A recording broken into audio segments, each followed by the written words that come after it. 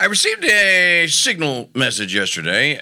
One of our sponsors, one of our friends, vocational associates, that's a good name. Ernest asked yesterday,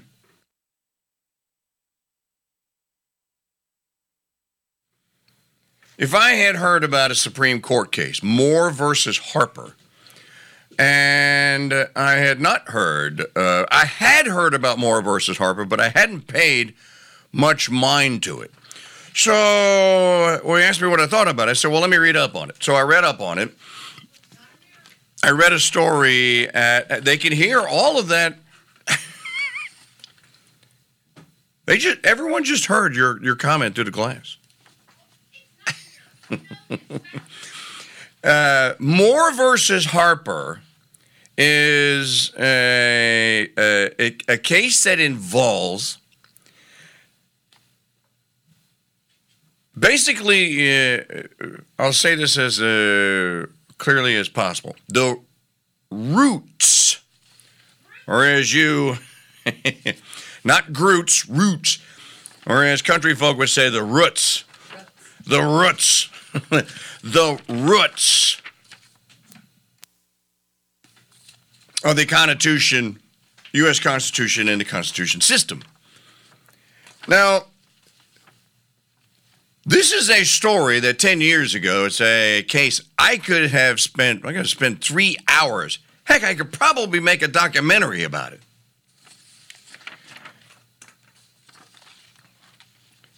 Because the question that's going to be asked, and this is, I cannot imagine that the regime wants this court to answer this question.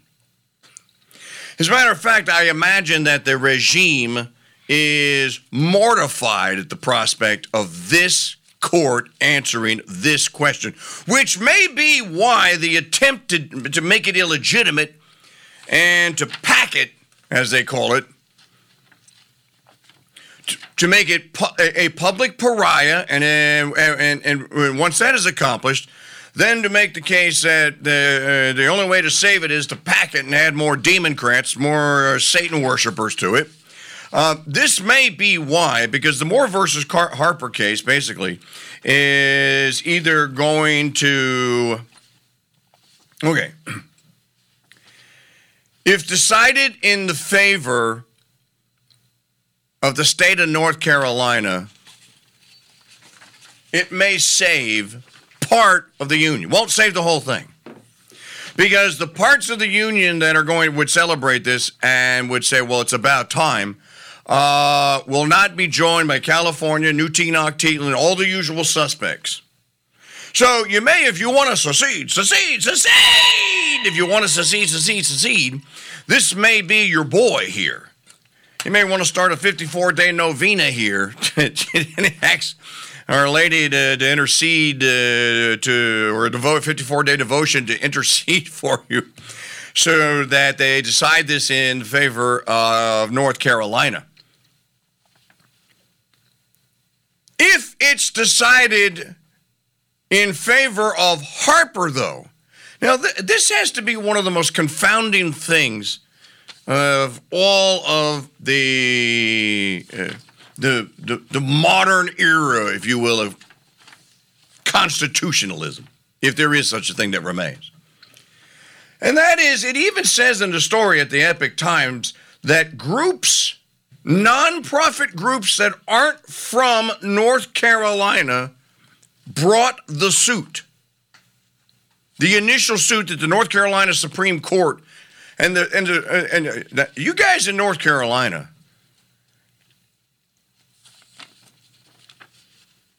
how did the great Tar Heel state become so politically just screwed up? I read the decision, part of the decision from the Supreme Court of North Carolina. If they woke up in the morning and tried to get it wrong, that's what they would write. If you said, how can we destroy the remaining tatter, the fragments, the smoldering ashes of the U.S. Constitution? I know, let's write a decision, and let's say this. That's what you would say. Moore versus Harper. Because the legislature got it right, and then the court came along. And by the way, let's start at cases here, shall we? Let's go back to the beginning. So all these people that are campaigning and are always squawking about gerrymandering. Gerrymandering is the evil. Gerrymandering is the evil that is going to destroy our democracy. What is it, Maggie? This is a threat to our democracy. Gerrymandering is a threat to our democracy. Do you know where the term gerrymandering comes from? If you listen to What Lincoln Killed, episode 1, then you will know the answer to this. Or if you listen to me in my formative years, if you will, 2009 to 2013 or so, you would know the answer to this. And I've made the case many times it should not be called gerrymandering. It should be called Henrymandering. Because it was Patrick Henry who did it first, unsuccessfully in Virginia, in trying to stop little Jimmy Madison from being elected to the first Congress.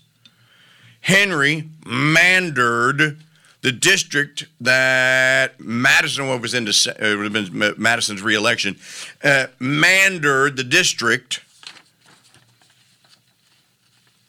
that Madison was in to try and bring in enough anti-Madisonians so that Madison would not be reelected to his second term. And so the district was redrawn. This was after the first Congress. So for the elections for Congress, for the second Congress, which would have been convened in 1794, Patrick Henry was going to see to it that little Jimmy Madison's career was over, because that's what he thought about him.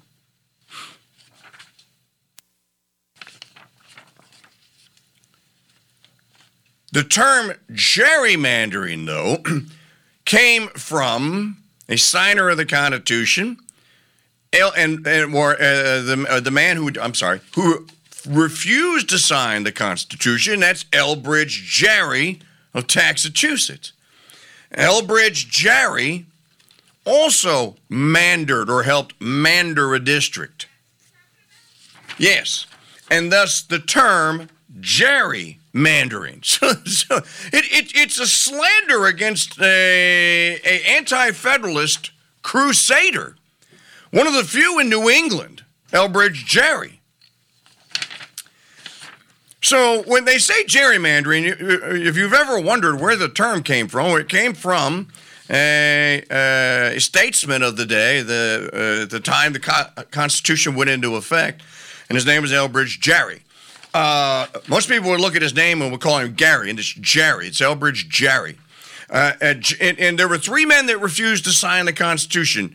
Edmund Randolph, we talked about this last week, George Mason of Virginia, Edmund Randolph of Virginia, and Elbridge Gerry. And John Adams was livid at Elbridge Gerry because Adams wanted the Constitution, even though he wasn't at the convention. He desperately wanted it, so he was very, very angry. He sent Elbridge Gerry a nasty worded letter. Now, we can have conversations on another show. You guys are having your little your chat in the chat room about this.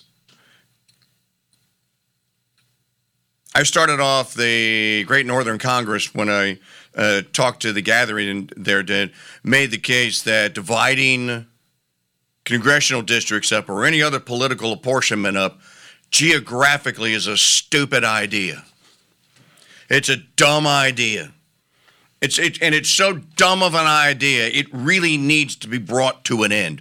But we'll have to do this discussion on that on another day. So let's get back to Moore versus Harper.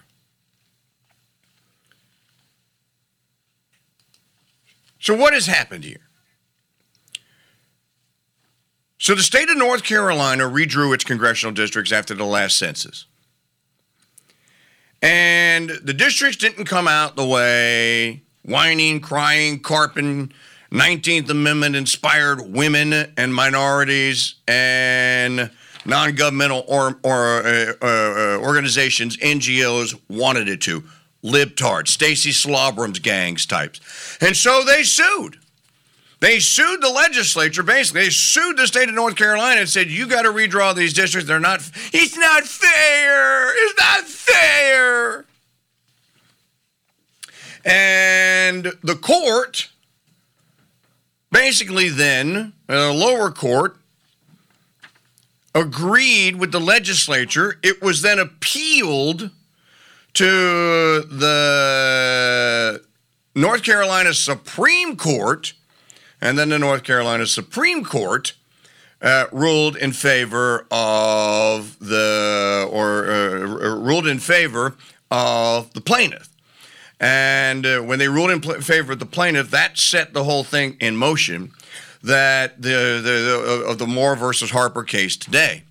And now the case had to be taken. Okay, the case had to be accepted. So we already know who is on what side. So Alito, Thomas, and Gorsuch said yes, they wanted to take Moore versus Harper case. Alito, Thomas, and Gorsuch. Now,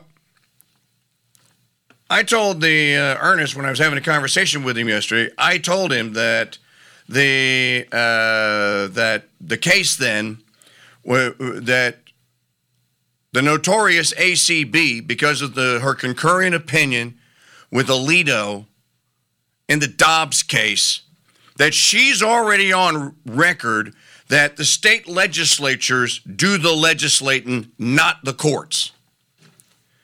So in Moore versus Harper, that's what's going to happen here. So it's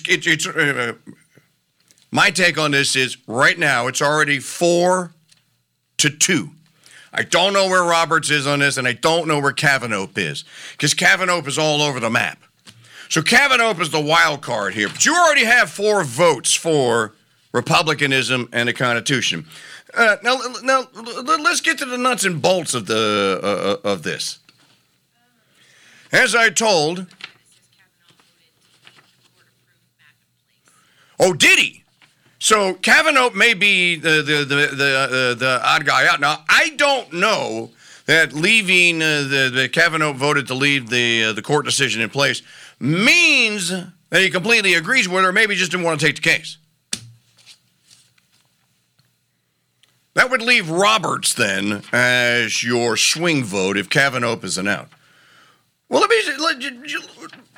let's deal with the nuts and bolts and the meat and taters of this, and I can do this in just a couple of minutes.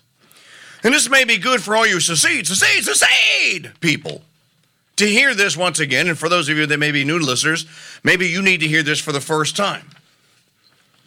Read Article. Okay, you need to read Article 1 and Article 3 of the Constitution, but you really don't. Let's read Article 7 of the U.S. Constitution. Here's what it says. So you can find out what is the, quote, ratified intent or the original intent is not even, this is so easy, even a caveman could do it. Even Stacey Slobrums could figure this out. Article 7, we find the smoking gun. The ratification of the conventions of 9 states shall be sufficient for the establishment of the Constitution between the states, so ratifying the same. What does that say? Does it say anything about people in it? It doesn't say anything about, there's no hint outside of the of enumeration for congressional districts by number and the preamble, which has no force of law, where you find we the people. People are not parties to the Constitution. This is a legal principle that you, once you wrap your head around this, then the rest of it becomes a academic process, because you're not talking about people. Yeah, but what about the Bill of Rights? That's aimed at the people. Oh, no, it's actually aimed at the government. Read the Bill of Rights correctly. It's a list of things that the new federal government, the first 10 amendments, that the new federal government can't do. No, it does mention people, but it's telling an entity, you can't do this. The right to keep and bear arms shall not be infringed, free speech, freedom of religion, etc., etc. You all know the song and dance. But it's aimed at an entity. The question here is, according to the North Carolina Supreme Court, it's the people who make all the decisions. That is not true. Now, they're trying to make it the case today, but if you're looking at the U.S. Constitution, that is a fallacy. Of course, that's where most modernists are today, because they've been taught that this is that's the proper position. But all you have to do is read the text and have a simple understanding of what a state is and what a state isn't, and then you will understand, okay, well, then people don't, it doesn't matter what people say. So the Supreme Court of North Carolina basically says that it's the people who make the decisions, and the people must be served by this congressional district alignment, and that these people, these poor, unwashed, unfed masses of people who are discriminated against and this and that and the other by the dirty, nasty legislatures drawing of these congressional districts, that they ultimately should determine what the districts are, and that the court represents the people.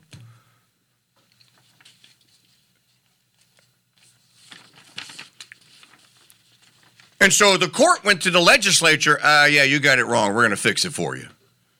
That is not how this works.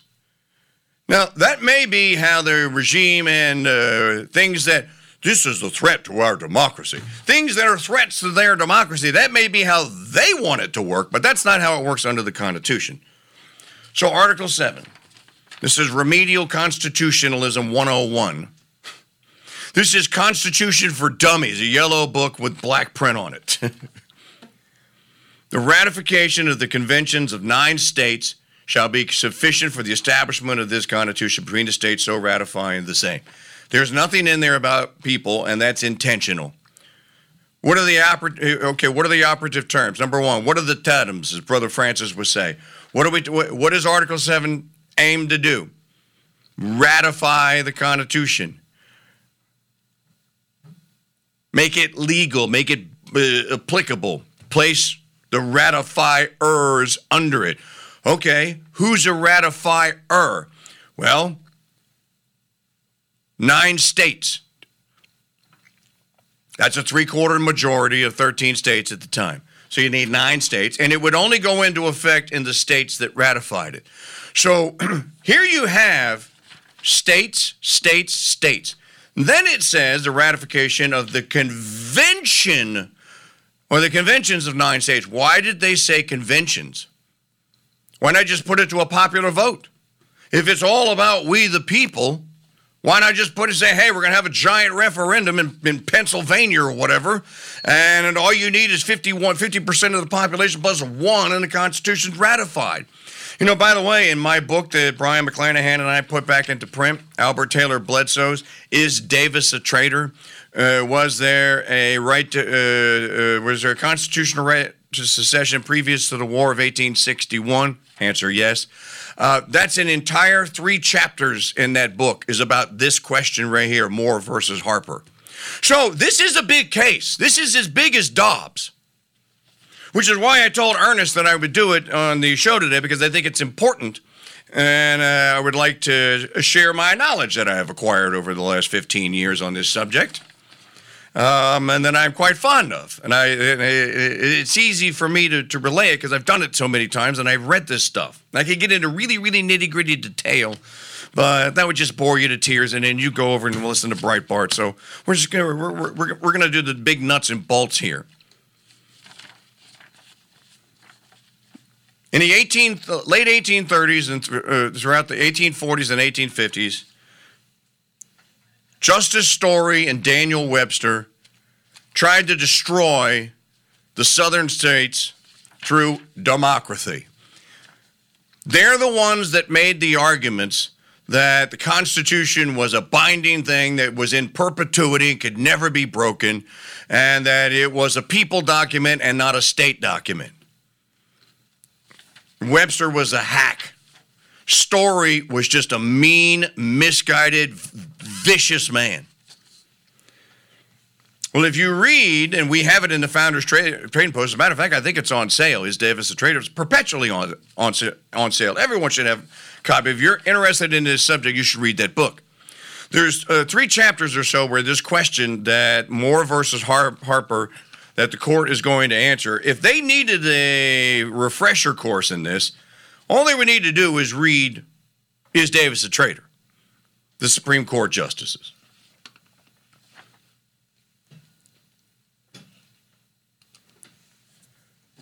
So Article 7 is the last article of the Constitution because it contains the implementation clause, basically. How does it go into effect? And Taylor Bledsoe went back and got all the extant documents, and there were hundreds upon hundreds of them, of the correspondence between the ratifiers, the Federalist and the Anti-Federalist, about why the terms conventions of 9 states. Why did they use the term conventions? And it's important to understand this because the question had to be decided not by the knee-jerk reactions of the hoi polloi or the vox populi. It had to be decided by reasoned, rational men who committed themselves by name in public. You see, when you go to a voting booth, you vote anonymously. Now, you can go run around and tell someone who you voted for, but the state doesn't care.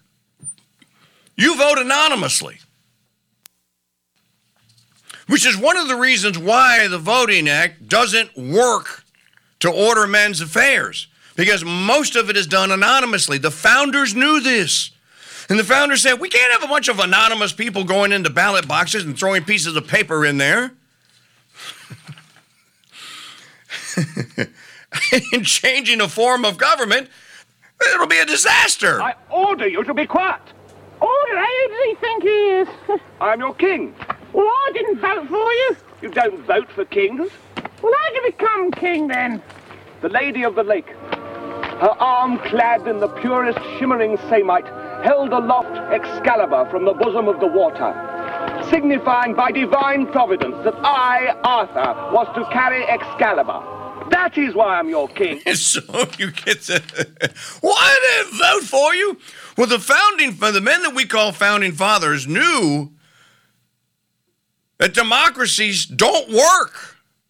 They never worked. They certainly don't last. And so they did not want the decision in any state to be made by a bunch of people who could be swayed by bogus public opinion pieces in newspapers and speeches and rhetoric and what have you here. They wanted men to go into a convention, and they left it up to the states on how the conventions could be appointed, but they wanted men to go sign their lives, fortunes, and sacred honors. Every man that voted to ratify the U.S. Constitution and the ratification conventions in the 13 states from 1787 to 1791, when Rhode Island was the last to say, Richard Barrett, Rhode Island should have said no. You might still be the most Catholic state in the Union today. And you might still be little Rhode Island, and we could have a place to flee to. They wanted men to go in these conventions sworn in, not chunking pieces of paper into a ballot box, sworn in to do a solemn duty, and they wanted them to vote by name to ratify. We know the name of every man that was alive in 1787 all the way to 1791 that voted to ratify. That's a matter of public record, and that's the way it needed to be, because it's a momentous decision, and the state signs off on it, okay? The state and the conventions of the states sign off on it. Not just a bunch of people that randomly wander into voting booths. Oh, Constitution, that sounds like a good idea. Will I get free stuff and stuff? This is important for you to understand when somebody gets up in your grill and starts droning on endlessly about democracy and the right to vote. Repeal the 19th Amendment, please. And the right to vote. You should have the ammo to go like, that's a dumb idea. And here's why. Now, in some limited instances, yeah, locally, it's okay. Let's proceed, shall we? Mike Church Show here on the Crusade Channel, always on air, always online. CrusadeChannel.com. Get that book, Is Davis a Traitor, at shop.mikechurch.com and the Founders Trading Post. The all-new, and people are telling me they really love the new design of the Founders Trading Post. We're still working on it, taking inventories, tossing items out that we don't carry any longer and what have you here. We never stop working for you guys, never, ever, ever. So get Is Davis a Traitor, and you will understand. It's an easy read. Albert Traylor Bledsoe was a contemporary writer at the time. He wasn't an egghead. And he also had a very good sense of humor. So we're talking about Moore versus Harper, the case that the Supreme Court has accepted. The arguments are going to be next month sometime, which means the decision will come out in probably after the November election. I don't know that for certain. Let's talk a little bit more about states versus people in voting. So then I told Ernest, let's go to Article 5 to make this case even more solid. Let's read it. The Congress, whenever 2/3 of both houses shall deem it necessary, shall propose amendments to this Constitution, or, this is very important now, or on the application of the legislatures of 2/3 of the several states, shall call a convention for proposing amendments. This is what an Article 5 amendment convention is. Which in either case shall be valid to all intents and purposes as part of this Constitution when ratified by the what? This is a ratification for our democracy. No, it's not. When ratified by the legislatures of 3/4 of the several states, or, here it goes, you wait for it, or by conventions, there's that word again, in 3/4 thereof, as the one or other mode of ratification may be proposed by the Congress. Again, people are not mentioned. They are not part of the process.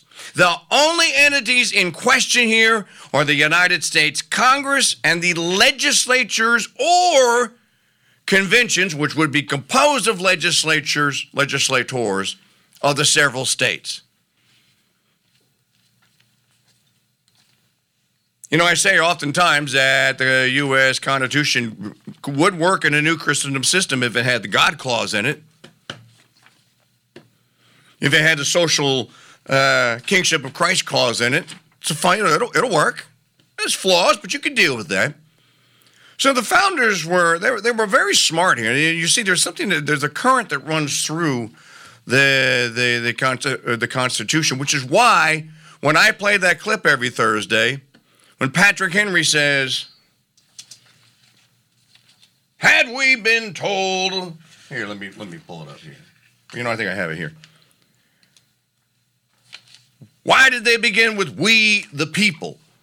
Henry said. Why not "we the states"? Now, there was a reason why Henry said that. Here it is. This is, by the way, this is from a transcript of the Virginia Ratifying Convention. And here I would make this inquiry of those worthy characters who composed a part of the late Federal Convention. Sir, give me leave to demand, what right have they to say, "we the people"? Who authorized them to speak the language of "we the people" instead of "we the states"? States are the characteristics and the soul of a confederation. If the states be not the agents of this compact, it must be one great consolidated national government of the people of all the states. All right, that's Katie barred the door, full stop right there. That is absolutely perfectly said and accurate. Why didn't they say we the states? Now, Henry is saying this because he's looking at the other articles after the preamble. And he's going like, this doesn't make any sense. This document doesn't say anything about we the people. It says states, states, states, states, states.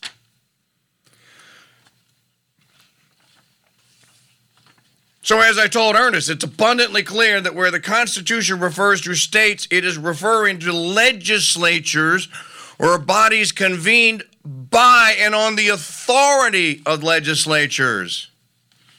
We the people is a novelty introduced in the preamble. It has no force of law. It can be wiped off the text and it would have no effect whatsoever. You could cut it. Going forward, copies of the Constitution could be printed without the preamble in it, and it has no bearing on it whatsoever. So it's clear, and this argument came up, and Trump was on the right side of this. He still is. Steve Bannon was on when he was advising Trump. In the first months or so of the Trump presidency was right about that when he told Trump, bring back the 10th Amendment. It's not we the people. I know you like to say that, Mr. President. It's we the states. Let the states do it. Which is why Trump came out and released that document saying that he was going to start honoring the 10th Amendment, and he wanted to send things back to the states to do, and he wanted the federales to get out of the business of doing it because they didn't belong doing it, and the Constitution didn't authorize it.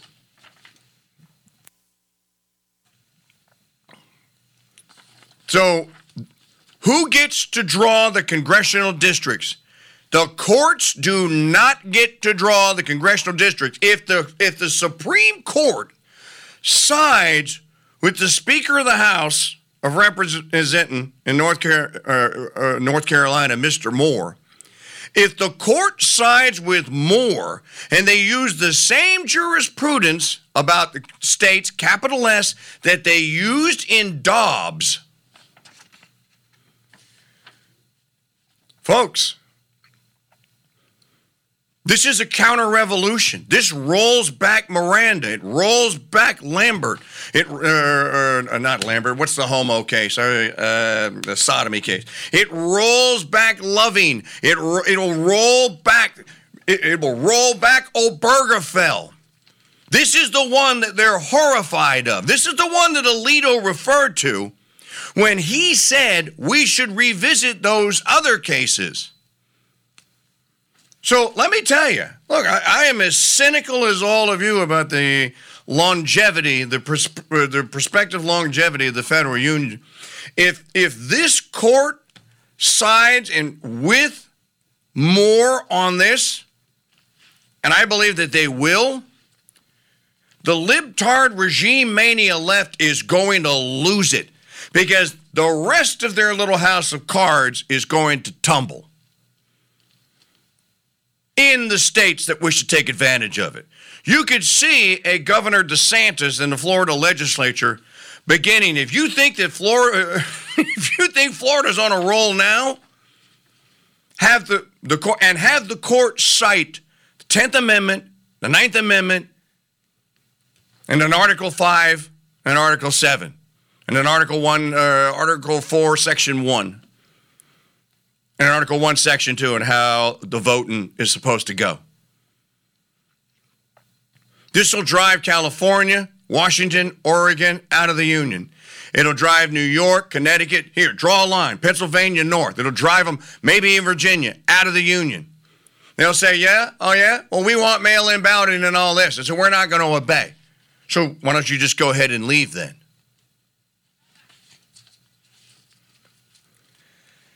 So, since a listener asked me to analyze this, see, I read my Signal messages and your emails, all of them. Ernest, I hope that explains it, brother. I could go and I could do another 10, 20 minutes on this. It's not necessary. The state legislatures determine how the votes are counted, where they are counted, and what the districts are that make up the voters. End of discussion. It doesn't matter what any previous court has ruled. I don't care about Brown versus Board of Education. I don't care about the Voting Rights Amendment, the 23rd Amendment, or whichever one it is.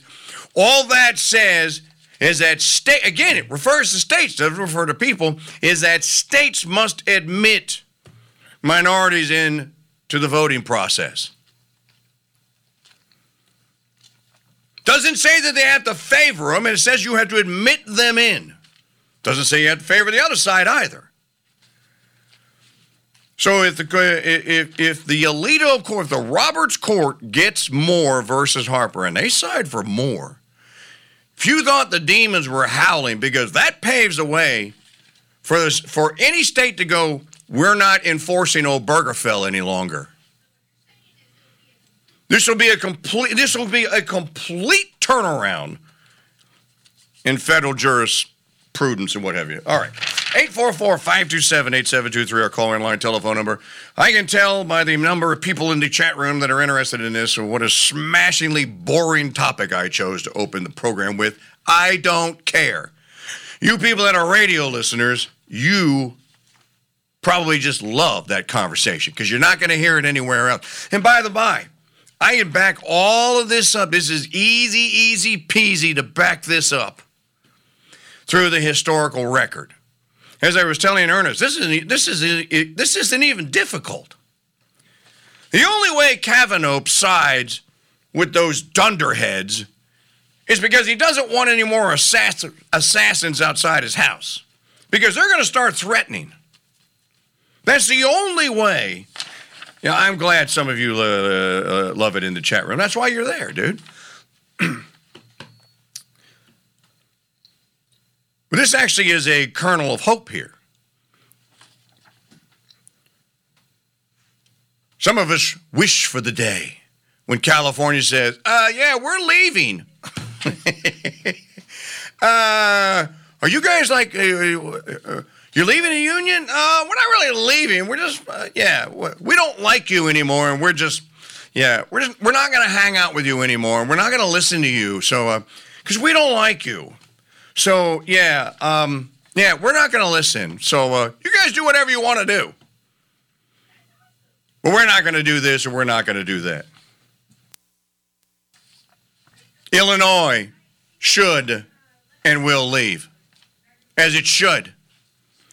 I feel sorry for you Michiganders, because Michigan is by and large a very rural and very conservative state. You throw out Flint and Detroit, that sucker's not just red. Michigan is crimson, just like our beloved Beemans and many other families that we know in Pennsylvania. You guys are in the heartland of Pennsylvania. That's crimson. You throw out Pittsburgh and Philadelphia, and most of Pennsylvania, the rest of Pennsylvania, which is 90% of it, is crimson red. Same thing with New York. You take Manhattan Island and just give it to them. Tell Long Island to go form their own republic like Monaco. Take the rest of New York, throw out Buffalo and Albany, and it's crimson. Well, you had to get rid of Queens or the Bronx and all that as well. This is... Oh, is she fired up? Miss Cindy just called to say she was fired up. They're actually doing that, and they've recharted things, and they're sending it to Ron DeSantis and all that. Well, because you should, but the legislature's going to do this, which is why it's kind of important to have Nino Vitalis in the Ohio legislature, for example. So I'm glad Ernest asked the question. I am blessed to have this knowledge, and I wanted to share it with you guys, and I wanted to give you a little ray of constitutional hope. It's okay to hope for the union to survive in some form. That's okay. It's okay for us to have communal union relations amongst ourselves. But I truly believe that the new Christendom is going to be formed by the states that take this approach and then say one step further.